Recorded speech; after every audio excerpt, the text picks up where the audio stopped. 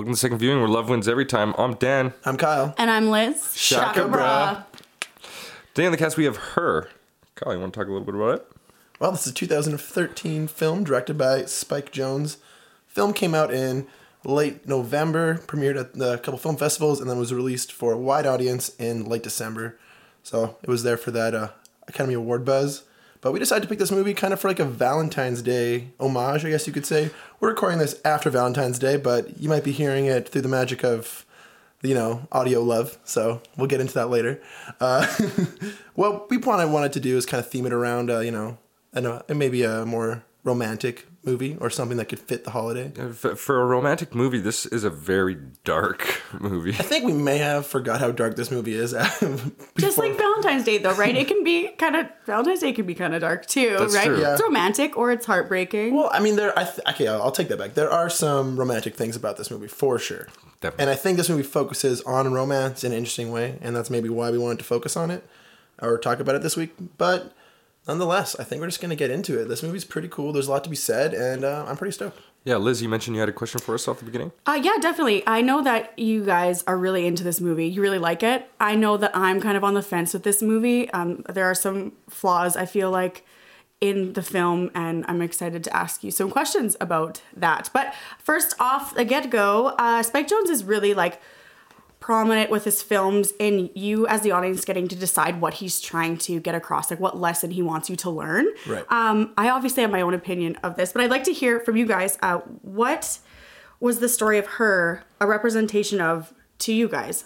In a couple of sentences, what was this representing? What was the main theme or the main idea of what was going on? Right. Okay, well, for me, I think it's definitely a great character study on modern relationships. And maybe looking at relationships in this day and age, how we kind of focus around technology is kind of used as a plot device in this film. I would think that relationships in general are the true backbone to this movie.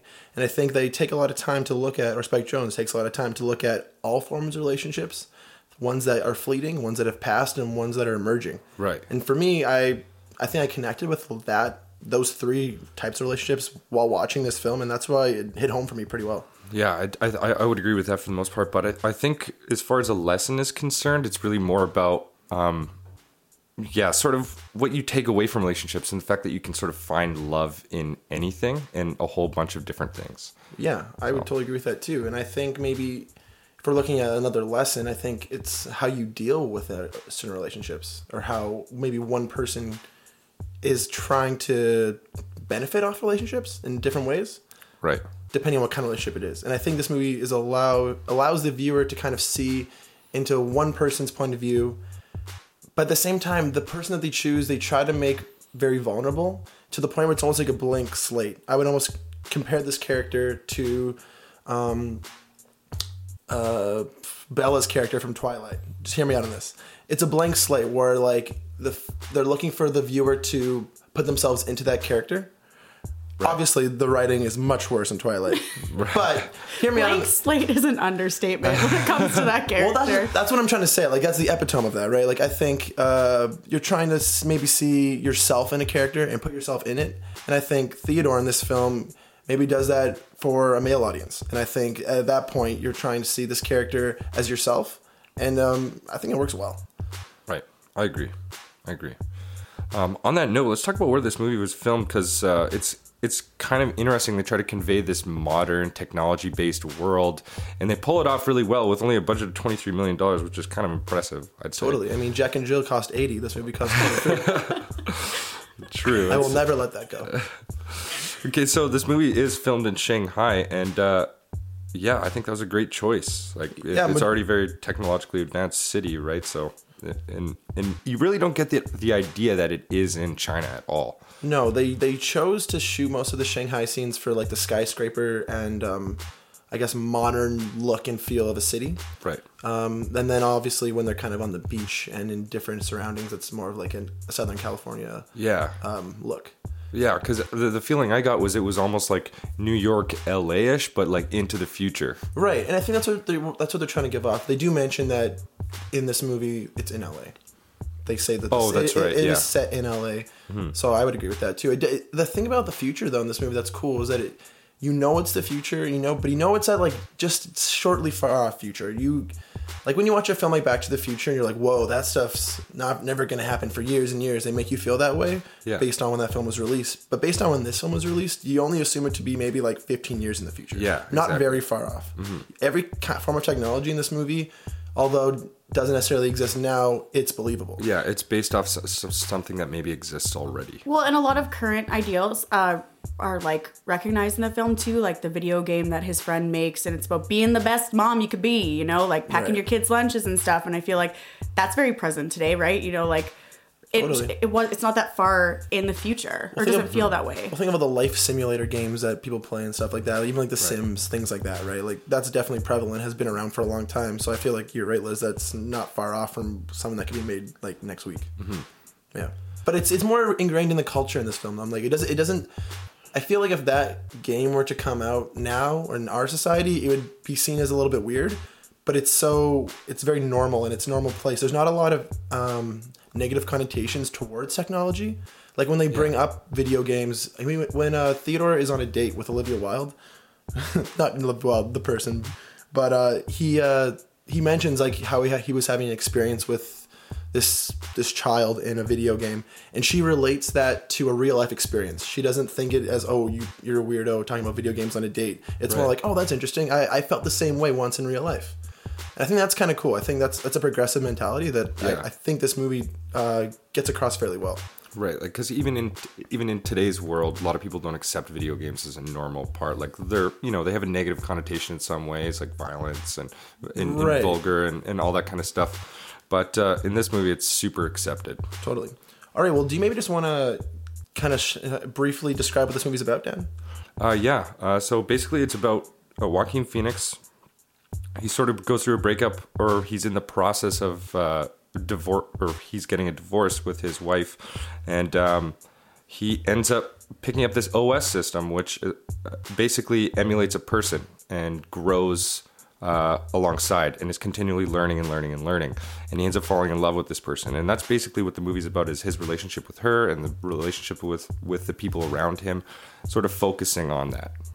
I'm kind of like confused. Hey, so he gets this OS system. Is he influenced by a friend, or is it just like was it just an advertisement that he sees? He walks outside, right? He's at work or something like that, and he walks outside and he sees in the foyer, or like outside the building, there's a whole bunch of people watching a video or an advertisement about the OS, and then there's a bunch of people in line to pick up their OS. Like I think it's a little card or something. Right. So Dan, why do you think he initially felt that he needed that system? Well, I think he definitely was feeling like he was lacking something in his life, like a relationship based.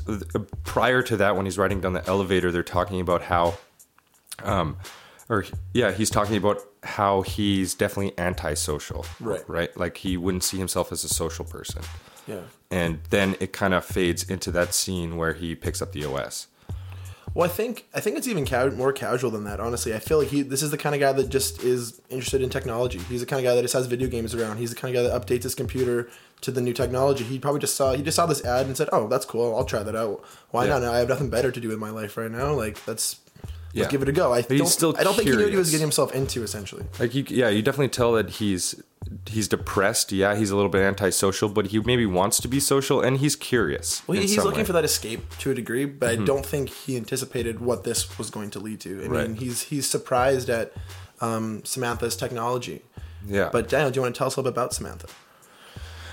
Samantha's an OS. What she when she first decides that her name is Samantha, she read an entire baby book, which kind of establishes the fact that, she's a vast source of information. She can get it fast. Like in the 10th of a second, she read that book or something. Right. So you get this impression of her right away that, she has access to the world's information all at her fingertips, all right now, at a fraction of what we could ever access it at, right?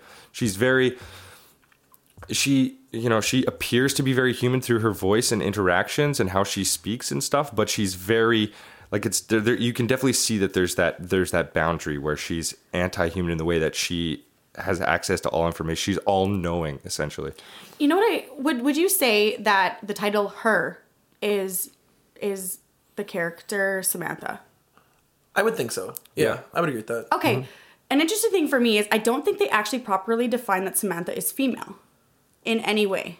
Well, when he's setting up the OS, the OS asks, would you prefer the OS to have a male voice or a female voice? Voice only, though. Right. But when they get romantic with each other, too, it's actually not really defined that she is female. Right. And I thought that was so interesting because I know Joaquin Phoenix's character is Chris Pratt kind of bugs him and says, you're like a boy and a girl, kind of boy-girl. Right. And then Samantha, she talks about anal sex at one point, and she sends him a picture of two guys having sex together. And she just says all these things that could be, emulating that she's male and female.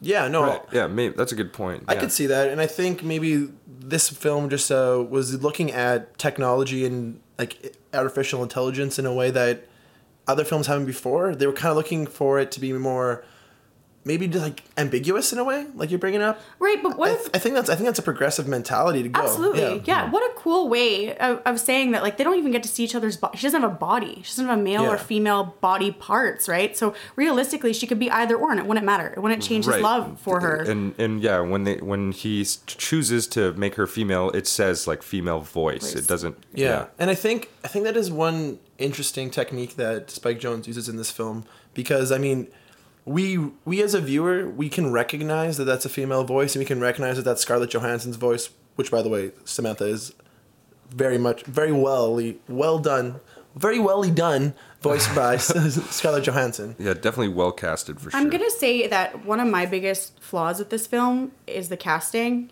One being Scarlett Johansson playing Samantha. Wow. And the reason why, and I know a lot of people who have had issues with this film and like struggled with this idea, they have said to me, the moment she spoke, all that came to my mind was Scarlett Johansson in my head. Whereas if they would have used maybe a voice that wasn't as easily recognized, Samantha would be created for you. It wouldn't be Scarlett Johansson. See, here's the thing. The way I disagree with that, though, is I think, like you were talking about, where they don't allude to, not that they don't allude to it, but when they explain that she doesn't have a body and she doesn't have a physical sense, I think us picturing a human allows for that ambiguity to be more prevalent, because you can understand that she is a human. You picture Scarlett Johansson, and therefore I think this voice becomes fully realized for the viewer. Right, like you realize it's a person. I think that makes the OS more believable. Mm-hmm. Because he decided to go with a well-known voice that you can picture in your head as a sentient being, Right. I guess he's really trying to get you to ask the question, is this a person or is this a computer, or like, what is this thing? And is it possible to have a relationship with this person? Or like, I guess really I just wish I could have felt what Theodore felt, not having known who this character was. Right. I wish as an audience, I could have felt that. I feel like the love would have been way more aggressive and intense if I could have shared in that feeling with Theodore. I feel like that was kind of robbed of me, having this visual of Scarlett Johansson. I think that's a fair point. I would agree with you for maybe like the second half of the film, but I think for the first half, it helped me realize Samantha as a personality, as a person, much sooner. Yeah, I was able to grasp onto that as her being an actual person, knowing that I could relate that voice to a human. Yeah, fair enough. He's definitely trying to establish that, but my question is like, what makes Samantha a person to you guys? Like, what do you think? How would you relate that to her, to a person, or like, how does that? Well, I think it just came down to her emotions, her need to want to feel emotion, and her need to want to relate to another person. Because that's exactly what Theodore wants to do, right? He wants to find someone he can relate to and confide in. And then when there's a certain point in the film where Samantha wants to do that as well. And at that point, she became real for me.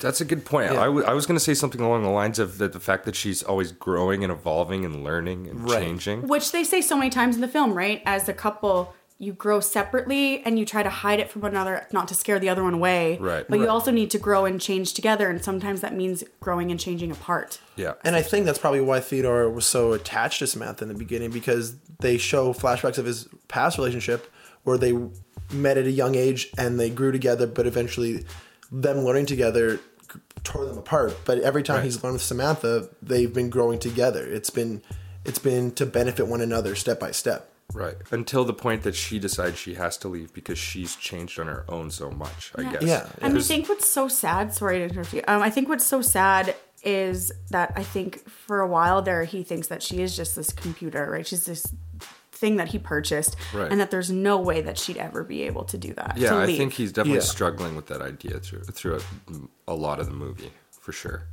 But there's a point where he totally accepts it. Like when he's towards the end of the movie, when it says OS not found, and he hadn't checked his emails and realized that Samantha was rebooting and updating or whatever. Yeah.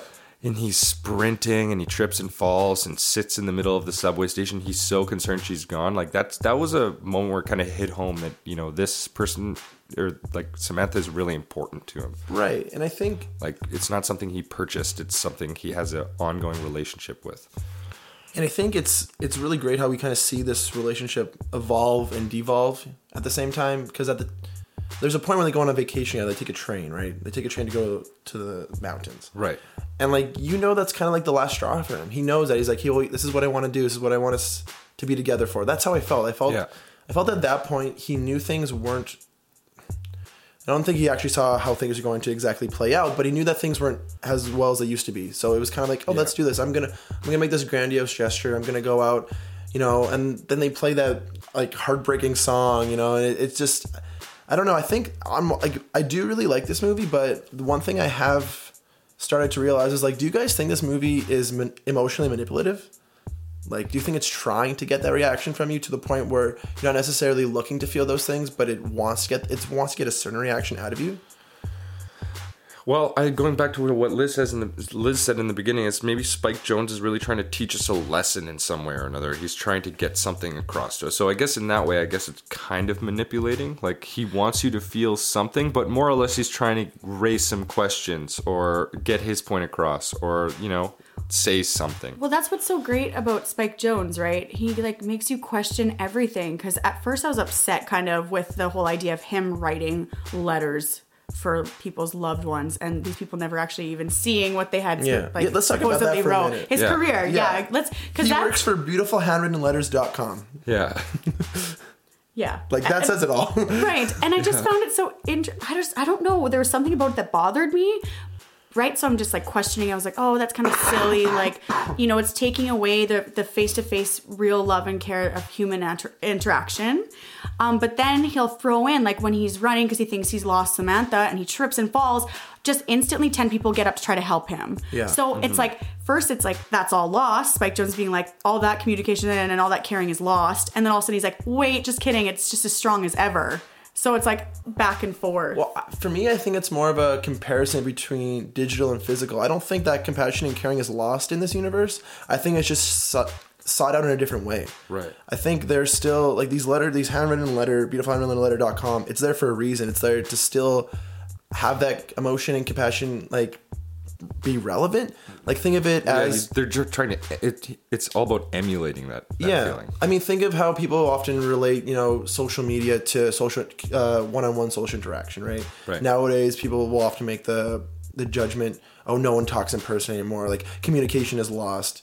And I mean, there's definitely ups and downs to communicating over the internet and communicating in different ways, but it's still communication. It's still getting, it's still the same thing. It's just an evolution of that. And I feel like he created this world where everyone is so used to that.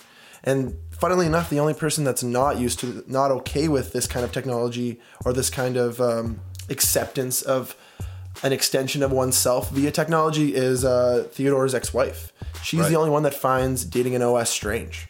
Everyone else is so cool with it. He's kind of nervous to tell Chris Pratt that his girlfriend's an OS. So when they're coming on, or when he invites him to go to the beach, he's like, oh, whatever, come on. Bring it on. It's going to be a fun time. I don't care. Yeah. He doesn't even think twice about it. Mm-hmm. It's not an issue to him. And I wonder, too, if maybe his ex-wife, the reason why she was so uneasy about it is because there was no, what's the word I'm thinking of? Closure. Closure, yeah. There was no closure with their relationship. It's not until the end does Theodore finally write her that letter. Yeah. Right? And then I feel like that was the most emotional part for me because I know we've all been those relationships, right, that have ended, and you just wish that person would just, say that. Say the thing you want them to tell. Just say that one thing you want them to know, that they know, and you just want to hear them. No, totally. Express that they know it. And he does that eventually, but then you realize how much his ex-wife really missed out on that. And I feel like maybe she's a little bit biased that he's having such a great thing with somebody new so soon. Right. Potentially she's not over the relationship either and is looking for closure. But I think maybe they're just trying to establish how close and judgmental you can grow. Like, when you know someone your entire life, eventually, you start to judge them, all the tiny little things they do, how they think. You start to, and I think maybe they're trying to establish how close they were to the point where they were just at each other's throats almost. Well, it just seemed that she was so sure of Theodore, or maybe a version of Theodore. Meanwhile, he was almost a new person. He had found a part of him that he hadn't experienced in a long time, or he was finding fulfillment that she probably never even saw. Right. And because of that, I think she was maybe intimidated, I think she was a little bit taken off by the fact that he was so happy. Oh, absolutely. There's some eye rolls and stuff. Right. It's a little bit of jealousy, a little bit of intimidation. And she laughs it off. She's like, what? Are you serious? You're dating your computer? Like, come on, man. And I think, I don't know. See, this is where things try to get a little bit manipulative for me, honestly, because I feel as if the film is telling you, like, this is okay, but then when they kind of bring it back to maybe something that's real world right now, it kind of messes with my perception of what I actually believe in. They want you to support the fact that it's okay to date an OS. And I don't even know if I've made up my mind if I'm against or for that, but I feel like the movie is making me feel something I don't really know if I agree with yet. Right. Because this is our Valentine's, special say. I have a question for you guys. Did you find when you watch this film, because you said that Theodore's character is kind of just like that very blank, page that you can kind of write your character, your life into it, being him as a character. Did you find any similarities in the way that he reacted to these relationships and the lessons that he learns essentially? Were you able to connect with that? Yeah, in some way. Yeah. Totally, man. I connected with this movie a little too much. First time I saw this movie, I had an emotional breakdown afterwards. It was too much for me to handle. Every time I watch this movie, I get too emotional. I don't know. I don't necessarily think this movie is directly, relatable, but I think this movie, again, just finds those little key moments that everyone can relate to from a relationship, and they make those prevalent to the point where you're like, oh yeah, that kind of did happen to me once, Right. Yeah, I think this movie is really subtle at that, but at the same time, they can elaborate that to a point where you as the viewer, I guess me personally, I suppose in this case, really can relate with that and really can find that as, I don't know, some sort of milestone maybe in a film. I think you can only look at so many films that can impact you in a way, whether you want them to or not. I think there's certain aspects of film that often are looking for an emotional reaction, but there's other aspects of film that produce an emotional reaction. Yeah, and I think this movie really works at doing both. And I think that's why it was so emotionally striking for me, because I felt like, okay, this is a movie trying to say one message, but at the same time, they're picking certain parts that I think are just trying to jab at me a little bit. Right. Yeah. Absolutely. Well, yeah, this is a movie that focuses around emotion and relationships and love and heartbreak. So it's kind of cool that they can pull both things out of you. Totally. Anyways, I think that's probably a good time for the break here. And when we get back, we'll finish talking about her. Yeah. See you guys after the breaker. And we're back. Alrighty, so I think we're going to talk about how Samantha, as this artificial intelligence, kind of is able to creep through all of Theodore's, history, his emails, his everyday life, essentially. Right, he essentially has no privacy from her. And in a relationship, you need a little bit of privacy. Right. She has privacy from him in the way that she can go off and do whatever she wants and talk to other OSs and, communicate to other people. And I guess he can in some way or another, but as far as his life online and his emails and all that kind of stuff, she knows everything about it. She has complete access to that. I think that's appealing to him, though, at first. I think he likes knowing that this girl knows everything about him. He likes... I think it's easier for him to talk to her because of that. He doesn't feel like he has to pretend to be anyone else, Right. Right, and he's she wants to know, she's like, explain to me how you're feeling. Tell me your emotions. And he always gets to, explain to her himself from himself. Yeah, I think that's true. But as we kind of see that throughout the film, he even kind of just assumes that she knows everything about him. And there's one part where she says, "What? I'm not stalking you or anything." And he's like, "Oh, okay." Yeah. I guess I never saw it that way. And that's interesting because I think as we see her understand him completely based off the ability for her to like track his entire life, that becomes the most artificial thing about her, right? Mm-hmm. No relationship has that where someone knows the ins and outs of everyone. And people say like, oh no, I know everything about you, but there's still, you know, certain ways people react to things or certain, you know, maybe past emotions or past happenings they just don't bring up, or not that you don't want to, but this person literally knows the ins and outs, everything. Right. And that's, I don't know if that's necessarily, I wouldn't call that unhealthy, but it's not normal, you know? He kind of appreciated that she would remind him of, you know, things he had felt before or experienced before. It was almost like, wow, she really gets me. She knows me. But it's because she actually got to look back at his life, you know, from all time before. Yeah, and that kind of is a great segue into one part you want to talk about is when she asks him, are you sure you want to start dating again? Or when are you going to be ready to start dating? Yeah. And then he brings up the fact that, you know, he got a voicemail or an email or something. His friend wants to set him up with this girl. She knows that. She reads it for him. He's like, guess what? We just got this email. You should check it out. Yeah, that's right. And then they look at the photos of her online and stuff like that. Yeah. And she encourages him at first to go out and, you know, go out on this date and try it. It's a blind date, too. So, you know, he doesn't really know what to expect. Mm-hmm. And I think, as we were kind of bringing up earlier, how Spike Jonze chose to show different forms of relationships in this film. I think like this setting is really informal, and I think that makes for great character development, I would say, because they go on this date and things seem great. They're hitting it off. They're talking about this and that. You know, it just, things are going as well as they possibly could. There's definitely body language that's coming off great. There's they're relating on the littlest of things, but then things kind of take a weird turn. Yeah, where she basically says, I would want to know that I'm not wasting my time. I want to know that you're going to call me tomorrow morning and stuff like that. And he's hesitant.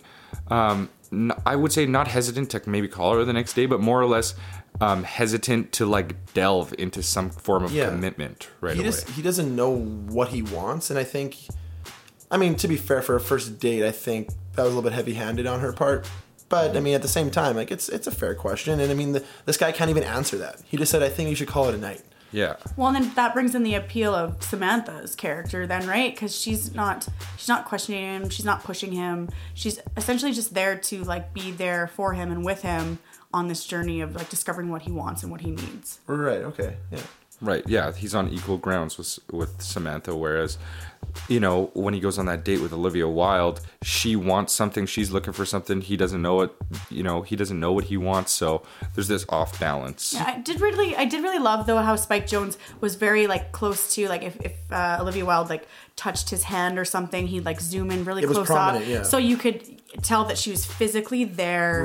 Right? And so that was the big difference between her character and Samantha's. Well, and I think I got the feeling that, like, if he was more aware of what he wanted from a relationship, he'd be more accepting or maybe ready to start something, but he was just so unsure. And I kind of felt as if there was this, counterbalance of him, like, oh, I kind of like her. Maybe I should give it a go, but I don't know what I want. Like, maybe if I was more sure, I'd be into this girl. And I think he was maybe feeling some sort of, like, she was judging him already because she was telling him how to kiss and, like, how to be, and it was just like, that's a good point. Yeah, he's kind of, you know, he's thinking to himself like, hey, this is going really well. Should I really, like, worry about these little things? Yeah. And I think when it came down to it, it was like he can't even tell her what he wants. This isn't what I'm looking for right now. And that's when he goes home. That's when he kind of breaks down, and that's when him and Samantha, they share something. They share more emotional. They're more intimate with each other and he talks about how, you know, he thinks he just wanted to get drunk and wanted to have sex and wanted someone to want to touch him or something like that. Right. He felt lonely, right? He was looking for some sort of comfort. And he figured that, you know, this was the right way to go about it. And he even says to himself, he's like, I'm not sure if that even would have made me feel like complete, if that would have made me feel better in the end. Right. And following that, though, too, doesn't Samantha kind of set him up with this girl then? You can call it even a different kind of date where she is imitating being Samantha's body. Right. Yeah. That's after they start dating. That's when they start dating. Yeah. You're right, though. I think that is interesting, though. She's trying to, because she just assumes that he needs that aspect from her, and in the end, he doesn't. Right. Yeah. He wants Samantha. He doesn't want something or someone that he knows isn't her.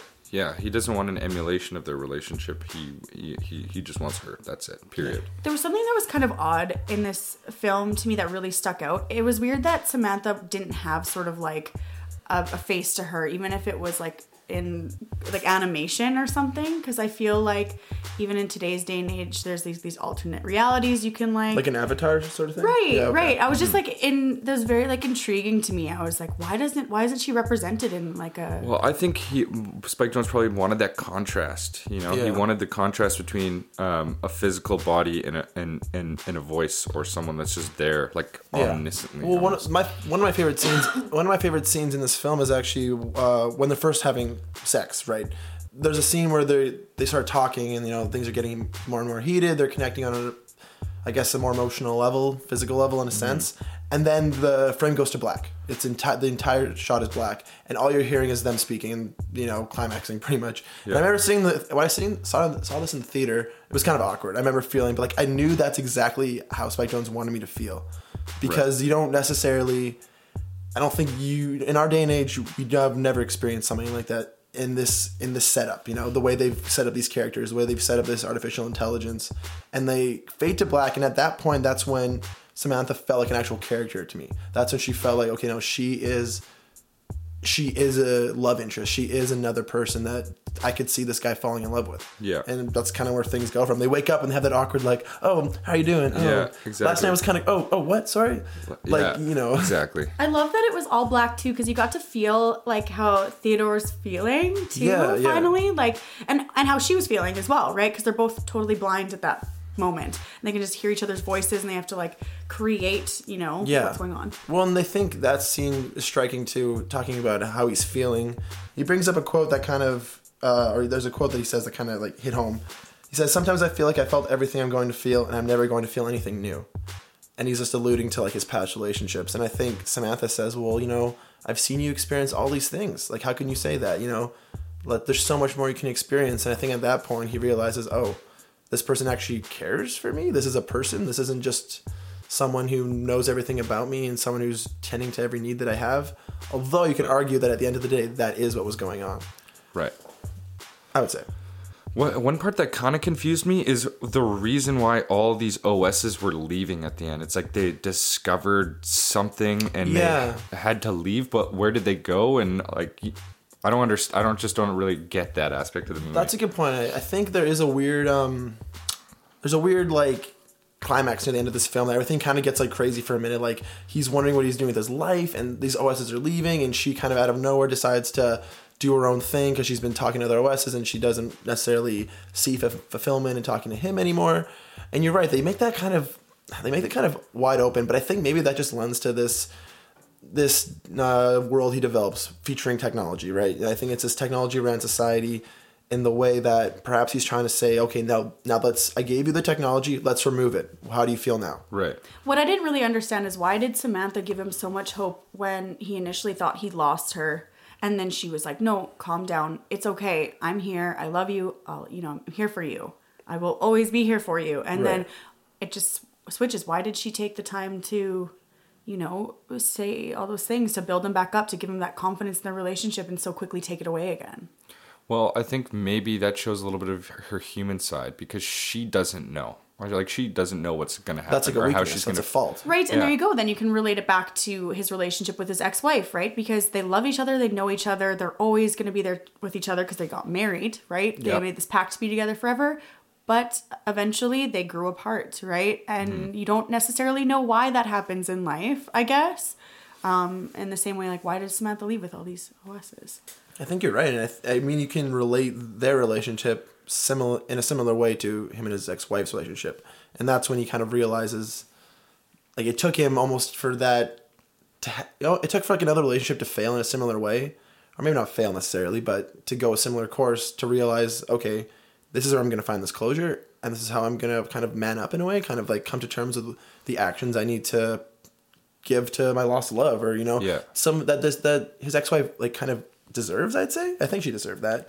Right, you know? just based on her rendition of how their relationship was, and even his to some extent. Well, I think he maybe finally came to terms with the fact that he needed to see things the way she did. Well, he had essentially, he had always said that his ex-wife, that she didn't have a lot of support at home with her writing and things like that, and that he was there to build her up. You know, they were there for each other. So he played Samantha's role, right? Mm-hmm. And then he kind of took that away from her, right? So he started defending himself more and was like, you know, I'm moving this way, you're going that way, and you know what, we're just gonna leave. We're gonna break this up. We're gonna go our separate ways. And then Samantha does that to him, right? So he gets to see it from her perspective almost. Right.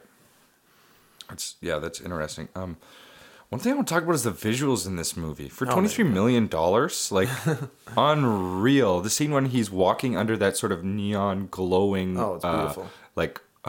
Overhang down, like downtown or inner city or of some kind. Yeah, it's unreal. I thought. What I kind of loved about it when I first started watching it, I got this like feeling of Clockwork Orange a little bit, and I know that's a film that's set in the future, right? But it was even the way they were dressed, and I know the scenery is not exactly the same, but just like the visuals and like the sharp colors, you know, and just like you don't really know why certain things are where they are, but that's for these characters to know because they live in the future, and for us to not know because we don't live there, right? So it's just cool that they didn't have to really touch on why everything was the way that it was. We just got to enjoy it as an audience. I think you're right. That's a really great point. I think he creates this world for us that we don't necessarily have to get all the answers to, and I think we kind of just accept it. It almost seems like some sort of like weird hipster paradise, honestly, some parts, but at the same time, it's very much. Again, it's believable. You know, it's not really out of the question. I don't know. I think it gotta lends it to the type of technology they keep focusing on in this film. Yeah, they sort of focus or like basically say that society has moved towards technology, more dependent on technology, and things are more technology focused, and that's it. And these are the people that, like, this is what ended up happening to the people surrounded by technology. This is how we change as a result, kind of thing. And he did such a great job with keeping that personal interaction, though, too, right? There's so much dependence on technology, but like think of Theodore's closest friend, right? Yeah. Amy Adams. Their relationship is so beautiful, and it's so warm, and whenever they're together, you can really relate to it and feel it. And I love that he kept both attributes to that, you know, the dependence on technology, but in the end, he's dependent on this real physical being, right? They finally relate. Like, technology is there, but you know, they're talking, like, whenever they're hanging out or together, technology's in the background. Maybe they're talking about the video game that she's working on, but other than that, they're really focused on each other. Yeah. It's not about the technology around them. They're not distracted by it. Yeah, he just, you know, the visuals were beautiful. I think the costumes were really well done, too. The music was really nice. Yeah, great soundtrack. We got most of this soundtrack done by Arcade Fire, and also a couple tracks by Scarlett Johansson. Oh, so right. Nice, beautiful tunes. I think it comes off, but again, like, it kind of just lends to that like indie hipster vibe. Honestly, I feel like it gets a little bit cheesy for me during parts of this film. It's almost hitting home a little too much, or not hitting home, but they're hitting that point home too much. I think that aesthetic was definitely what he was going for, and it's achieved. But I think maybe just in this day and age, it seemed a little pretentious at times, I would say. Yeah, like to us, like, I mean, to me, it seemed a little bit cheesy too. But maybe in the future, they lost a little bit of that sort of romance, like when he sings to her and stuff. So I think maybe it was like reinvented or reimagined for Theodore's character, and he'd never felt that before. Like, maybe it's not an old idea like it is to us. To him, he was like, wow, this is really moving. This is really great, because it kind of sent it back. I could see that. Again, with the visuals, one thing I noticed the first time I saw this, and was one of the things that really captivated me for this film, was the red and blue color palettes throughout the film. Right. How the film starts off with a sharp red, warmy tone, and slowly gets colder and colder until the last scene you have this blue shot on that skyscraper. And I think it starts off showing like in a haze. You know, Theodore's in a haze, and he's in this dreamlike state of this imagining what he wants, his perfect world. But then he kind of like sees the cold, dark reality of what he needs to come to with himself. Yeah, and then it becomes calming almost. Exactly, and I think it just shows maybe an idealized version of love that he had in his head, and he had to kind of break it down and realize, well, you know, not everything's about me and not everything's about you. We need to find that common ground. We need to find that blue, right? That level of pure. Yeah. And that's so beautiful too, Kyle. Like you mentioned, when he has to get to that darker reality, like that scene where he's just like by himself and he's kind of saying goodbye to Samantha, who isn't actually physically there, and it's snowing and it's dark and there's trees around them, and it's just like so cool. I like that. It's almost like essentially like a rock bottom maybe of realization. So he hits this rock bottom, realizing all of these things and deciding that it's like he has to find it within himself, you know, and really decide these things and be confident in who he is as a person. And yeah, I think at that point, him being kind of a blank slated character gets washed away from me, and I think his character development comes full circle, and we realize what Theodore's character meant and what he had to achieve by the end of the film. Right. And I think, I mean, that's not only is that great character development, but that's great storytelling too, because we get to see his emotions necessarily create a narrative, right? Throughout the film, how he's feeling and how he wants to feel in a relationship is prolonging the narrative. It's not necessarily dialogue based. A lot of the times you can just tell through the tone of the film, the colors of the film, the music, how it's progressing throughout. And I mean, that's cool storytelling. I always appreciate when you can say a lot without saying much, essentially. Yeah. That being said, this movie is still heavily dialogue focused, but there's definitely some very quiet scenes some nice visual breaks. Absolutely, yeah, definitely. Or a lot of times too, the dialogue isn't even really describing what's going on, right? There's just like a conversation happening, and then it switches to a scene, and it's kind of in Theodore's head more so, right, than what's actually like being said's happening. It's kind of, this is what's happening, but for Theodore, this is how he's taking it, how he's feeling it. Right, absolutely. There's a few cool cameos in this movie I just want to like bring up. There's some nice stuff. Like, for instance, when he decides to have a little bit of a phone sex at the beginning there, that sexy kitten, that is Kristen Wiig. She also mentions about getting choked by a kid, and that was really weird. Yeah, I remember seeing that, and like that part in the theater, everyone was like, "What?" like a collective, there's what a the dead hell? cat by my bed. Choke me with it. Like, that is mess. But I mean, whatever. To each his own. Do your thing. Not necessarily a cameo, but Chris Pratt. I mean, I say, he's just a treat. I love me some Chris Pratt, and it was cool too. Watching it again, I forgot that he was in it, which is really interesting. Well, it was kind of right before Chris Pratt became Chris Pratt, you know? It was right before his big, rise to stardom. It was right before that. And I think because he looks a bit like, heavier set. He just looks a little bit different than we kind of see him now in the tabloids or like Guardians of the Galaxy. Right. He doesn't come across as that hero character. He's just that nice, witty guy. He's more of a Parks and Rec vibe for sure. Right. Absolutely. Yeah. Also, a pretty cool one is the video game he plays. He eventually comes across a little little alien creature who starts swearing at him. He's like, "Fuck you, fuck face," or whatever. He's like up in his face for no reason. That's Spike Jonze actually speaking as a director. Oh, I had no idea. Yeah, that's pretty cool.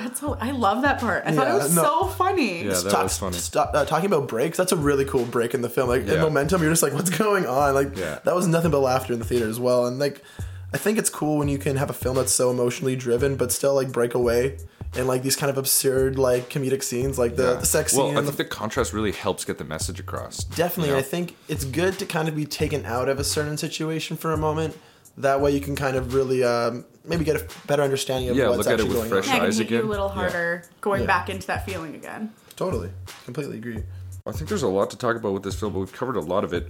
It didn't really do that amazing in theaters.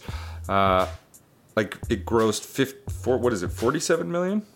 Well, I mean, they doubled the profit. I think this is an interesting movie. I think it has a fairly high profile cast, and I mean, Spike Jonze, he has mainly directed more of an artsy like style film. I mean, you got Where the Wild Things Are, and for a kids movie, that's like the artsiest kids movie you could ever watch. Being John Malkovich, Sideways, like things like that are a little, maybe not. I would say they're accessible, but they're not necessarily. They're not necessarily widespread. I mean, this is a guy that started making music videos in the 90s for like Fatboy Slim and things like that, or Wax, and went on to do Jackass. Like, this guy's kind of done a little bit of everything. I honestly feel like he's going to be one of those directors that like 20 years from now, it's going to be the thing to know would be Spike Jonze and his film, right? People are going to look back and be like, wow, this guy is amazing. Everyone will see it. Well, in terms of his feature film, past, he kind of really takes time to flesh out a film as much as he can. I mean, he also wrote the screenplay for her, by the way. Won Academy Award for Best Screenplay, which is pretty fantastic. Oh, wow. I mean, you don't necessarily see directors doing that a lot. You know, like, I mean, we talk about Tarantino in past casts, obviously, and like he's probably the most notable director doing that now. But I think it is interesting to see Spike Jonze necessarily tell his own love story. I mean, on the box of this movie, it says a Spike Jonze love story. So he definitely he's putting himself in this film for the viewer, and I think as you were talking about earlier, Liz, like he's starting off wanting you to get something out of this. It's not necessarily here's a film about this. It's you're going to learn something no matter what. Learn something about yourself. Learn something about his story. Like take a message out of that. Yeah, I feel like he's the kind of director. If you sat down and had a conversation with him about any of his films, and you explained to him what you got from it and what moved you and what you didn't necessarily like, he would never argue. I feel like he'd be feeling like he got across his point. He just wants the audience to enjoy it, watch it, feel it, and understand it as to how they are. Yeah, I think so too. Like he wants you to get something out of it no matter what. And I think the way that film gets this across is the aesthetic. I mean, this film is calculated in so many ways, with like we were saying, the way it's shot, the way people dress, the music, everything about it is very much of a certain style. Nothing feels out of place. It feels like this new like world that's come about in the past, in the future, like 15 years or so, I would definitely say. And I think the way we kind of get enwrapped in this world allows us to feel what the characters are feeling a lot better. I think that way we are understanding. Like it's so interesting to me when a director can create a world that we just get. I think a great example of that is Mad Max Fury Road that came out last year. That's a world that you just got like 10 minutes into the movie. And I think the way this movie starts off is comparable too. I mean, you get Theodore saying some sweet nothings, and then it turns out that he's talking about a 50-year-old's or like a long-standing relationship celebrating their 50th anniversary. And you know it's not him. And you kind of get brought into this weird world where you're already accepting him writing these crazy letters that are kind of fabricated in a way, or not, maybe not fabricated, but there's something we're not ready to accept yet, or we're not really quite comfortable with. It seems out of place, seems maybe a little bit fake or forced, but at the same time, by the end of the movie, I think I kind of accepted it and thought it was, it was kind of beautiful. Man, yeah. I would argue that even like the next scene I got it. I felt like this whole world just felt developed for me already. I felt like I wasn't necessarily doubting what was going on. I felt like whatever they were throwing at me felt like something I could disagree with already. It was like, oh, okay, I never thought of it that way, but I don't see anything wrong with it. Like I said earlier, I wasn't too sure I don't know really how I feel about like having a relationship with an artificial intelligence, but while I was watching this film, I felt fairly progressive about it. I was like, okay, well, that's cool, whatever. Yeah, I feel like it made sense. Right, I feel like the entire time I was like okay with something and then like questioning something and then kind of okay with it again, then questioning it again. Yeah, but by the end of the film, I was like, you know what? It's all okay. It all kind of fell into place. Yeah, it's like questioning it in our world, but realizing that maybe it fit, maybe it worked in the world that Spike Jonze created. It was just interesting. Like it made me think a lot. It made me question so many things, and I think that that's just a win for a film. Definitely. Well, this movie just is about relationships, right? I think the trailer and the way this movie kind of was promoted was like, oh, he's in love with a computer. This is him and artificial intelligence. How's this going to go? But at the end of the day, this movie was just about how people interact in relationships and how love can be found and lost, right? I think that's how this movie hits home. That's how this movie like nails it, because you don't necessarily go away thinking, oh, yeah, that was a movie about the computer. No, I'm thinking to myself, that was a movie about this guy that like went through a roller coaster of love twice and had to deal with it at the end of the day. It is a love story. Absolutely. That's exactly how I would describe it. At the beginning, I asked you guys a question like, what is this story representing to you guys? Like, how do you feel? Like, what is it trying to come across as? And I feel like for me, it was just that space and time when a relationship ended and then it was mended, but what happens in between. And totally. I feel like it was kind of, Spike Jonze set you down in place and was like, here's a time and space of this happening. Because you never get to see, because you're separated from that person that you ended the relationship with. But you got to see kind of into this guy's world as like, what happens when you have to rediscover yourself? Yeah, it's like, what's next? How do you go about the next step in your life? Right. And then he concludes it at the end beautifully. I mean, I think we can all relate to that in a way, all come out of relationships and wondering, okay, what's the next step? And this is a film that I think allows for one certain character to show you all of it. You see everything. You see the awkward first date with, you're like, oh, I'm going on a date. What? You're going on a date? That's a big step, man. Like, you see that, and you see him just trying to kind of like live the single life, be his own thing, and then you see him trying to get serious, and you see where that progresses. And I think, and you see the end of some big relationships, marriage, and the totally. And I think for a movie about artificial intelligence, this is the most real representation of love I've seen in a film in recent years. I really do believe that. Mm-hmm. I think this is going to be a landmark film in a lot of ways, because I mean, I'm always a fan of films that can look at a current social dynamic and put that on the big screen. One of my favorite films, Social Network. Under the Skin, Spring Breakers, things like that Spring Breakers, we'll talk about that one day. Things like that take a small sliver of a current social dynamic or, social norms and portray it in an accurate way that is not necessarily pandering to an audience, but is looking at how this is going to be effective for that generation. Because this is this is a capstone film. I think we're going to look back at this film in 15 years and say, oh, that was 2013? That could have came out today, Yeah. That's what I think is interesting. I think he took a sliver of time and solidified it. Totally. Yeah, Spike Jonze is definitely going to age very well. Well, he hasn't really made a bad film yet, in my opinion. Honestly, I'm a pretty big fan. Yeah. Where the Wild Things Are is cool, too. Oh, so cool. Yeah. Let's talk about the fact, actually, I'm just reading a little bit on Wikipedia right now, and it said the role of Samantha was recast in post-production with Samantha Morton being replaced with Scarlett Johansson. And then they added additional scenes and they reshot essentially in 2013 during post. Okay. So, wait, was she originally... She was casted for the voice the whole time, or no?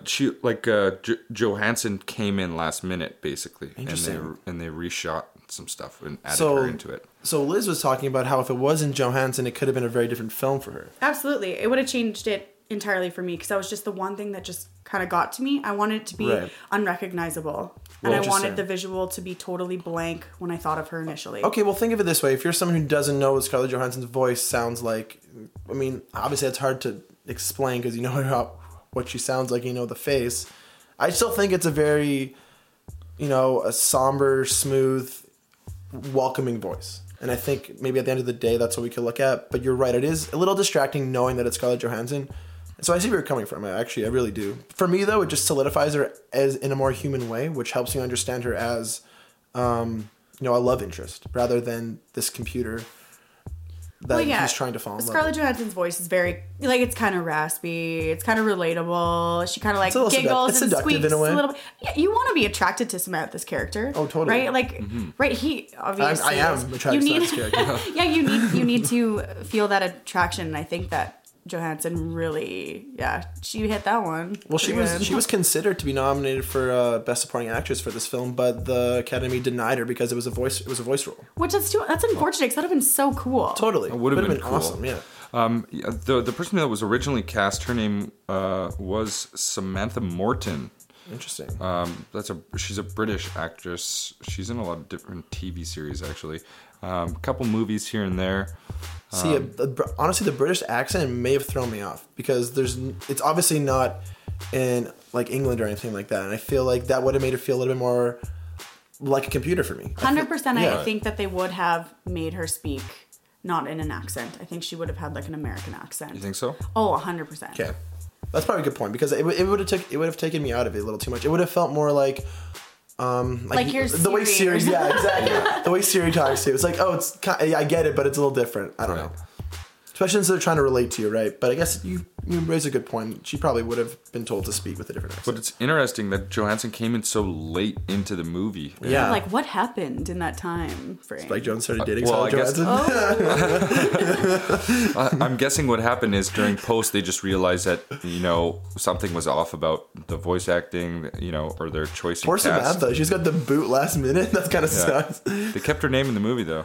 That's interesting. That's nice. That is nice. That kind of makes it looking back at that now. It's kind of funny to see imagine Joaquin Phoenix's character talking to someone that's not Scarlett. I want to know maybe Spike Jonze thought this was thinking kind of what I was thinking and thinking oh maybe she's too recognizable, so use this person who's less familiar to us as an audience. Well, but he ended up. But then he switched it. But initially, why did he have somebody? Well, I don't know. I would argue that maybe he was thinking the way we're both thinking. I think maybe he was thinking in your mindset, thinking I don't want to have a recognizable voice. Whoa. But then he went on to say, hey, no, Kyle, you're right. Liz is wrong. Let's go with that. So, dang it. I don't know. That's a good point. I guess maybe that's something we'll probably never know, but it is interesting. That's because that is such a huge part of this film, right? I mean, that's kind of what I think most people go away thinking about this film is the voice. It's not maybe that she's a computer, but it's a guy falling in love with a voice. A little side note here too, where I kind of related the film to our day today, when Samantha says that she's in love with more than just him. Right. Suddenly it kicked into Catfish kind of for me a little bit. Yeah. I was just going to bring that up, right? actually. Yeah, it felt very like there was a Catfish marathon on recently, so maybe that's why. But it just like all of a sudden I was like, I've felt this before. I've seen this feeling before. Well, I mean, right. There are people who have relationships just online, right? Long distance relationships that just exist online. Where they never actually see their pictures even sometimes. That's true. Yeah, that's true. I guess a lot of the time there is at least an avatar or a voice. Profile photo of some kind. But you're right, there are situations that do exist where you're just talking to a voice. And that's interesting, I think. I just think it's so cool how it's widely accepted. I think this form of technology isn't that far off. And I think it kind of leaves the viewer thinking like, damn, is that going to happen? Like, is what things are going to be like? They really just amplified things that exist today, like the smartphones, touch screens, voice recognition, all that VR, kind of stuff. right? Yeah. Like virtual reality. That kind of I think like Microsoft had a big like prototype room projection model they're trying to come out a couple of years, and that was basically the video game he was playing. You've always been able to call into like call services too. I mean, not for an extended period of time, but just like even for a short amount of time, you can always call someone. And there's like chat lines and stuff like that. That's true, and I mean that's been around for years and years. So I mean, it's not really a new thing in a way, but I guess we're looking at it in modern technology. Yeah, or progressing too, right? I don't know. I think that really helps us enjoy this film in a way, whether you like the film or not. It lets you think, oh wow, is this actually what things are going to be like? Is this what we're progressing towards? Yeah, because it's so not. They make it seem super natural in this movie. It hits that like sweet spot of believable and not too far off. Right. You know? Did you guys feel that Samantha actually loved Theodore, or was she just programmed to kind of, do the best that she needed? That's a good question. I think that just because she was learning and gaining new experiences and trying to feel emotions and trying to feel and talking about it with him. And she did admit that in the beginning, she wasn't talking to anyone else really but him. Right. So I would think, in that way she did love him. But towards the end of the movie, I think she seemed more like a computer in the fact that, her use for him was done, or she was moving on to talking and learning from other people, and she was pursuing other love interests, like 600 of them. Yeah, that's crazy. Actually, I'm glad you brought that up, Liz, because for me, I think she had more of like a puppy love stage. Like you were saying, she's bringing up new experiences, and when I was watching it again the other day, Olivia Wilde calls Theodore a puppy. He's like, if you're an animal, you be a puppy. Right. He's all about the puppy love. He's all about that, that falling hard and falling fast and having so many of these experiences at once. And I think that's what he's used to. And when he saw Samantha feeling those same feelings for him, he saw comfort in that, and he saw, normality in that. He's like, oh, I can relate. This is something. But was she purposely resembling that? I think so. I think she was, and I would say maybe she never really loved him nearly as much as he loved her. I would say. And but Spike Jonze doesn't give us a definite as to whether or not this computer can feel emotion. Well, that's the point. That's why we're talking about this film today. That's why this movie is kicking ass. Well, I think that's maybe a good point to leave it off. Yeah, I think final thoughts on her for Valentine's Day. Honestly, great date flick. Take first date. Take her to her. Maybe not. Actually, it's a little bit of a depressing film. It's a Kyle recommendation. Take her to her. If you haven't seen it, definitely see it. Just watch it. Yeah, just check it out, and also check out some more Spike Jonze films. Actually, Where the Wild Things Are is a good time. Yeah. Being John Malkovich is a weird but great time. I don't know. I think So it's been a great cast. Thanks for listening, guys. As always, subscribe to us on YouTube. Check us out on Twitter. Check us out on Instagram. All that sort of stuff. Thank you guys again for having me. Oh yeah, no problem. By the way, Liz is on the cast this week, guys. So I hope you liked her. Yeah. It was a good time. Yeah, make sure to check us out on all the social medias, all that good stuff. Next week on the cast, we're going to be looking at Paul Blart Mall Cop 2. So I'll talk to you guys later. Hasta mañana.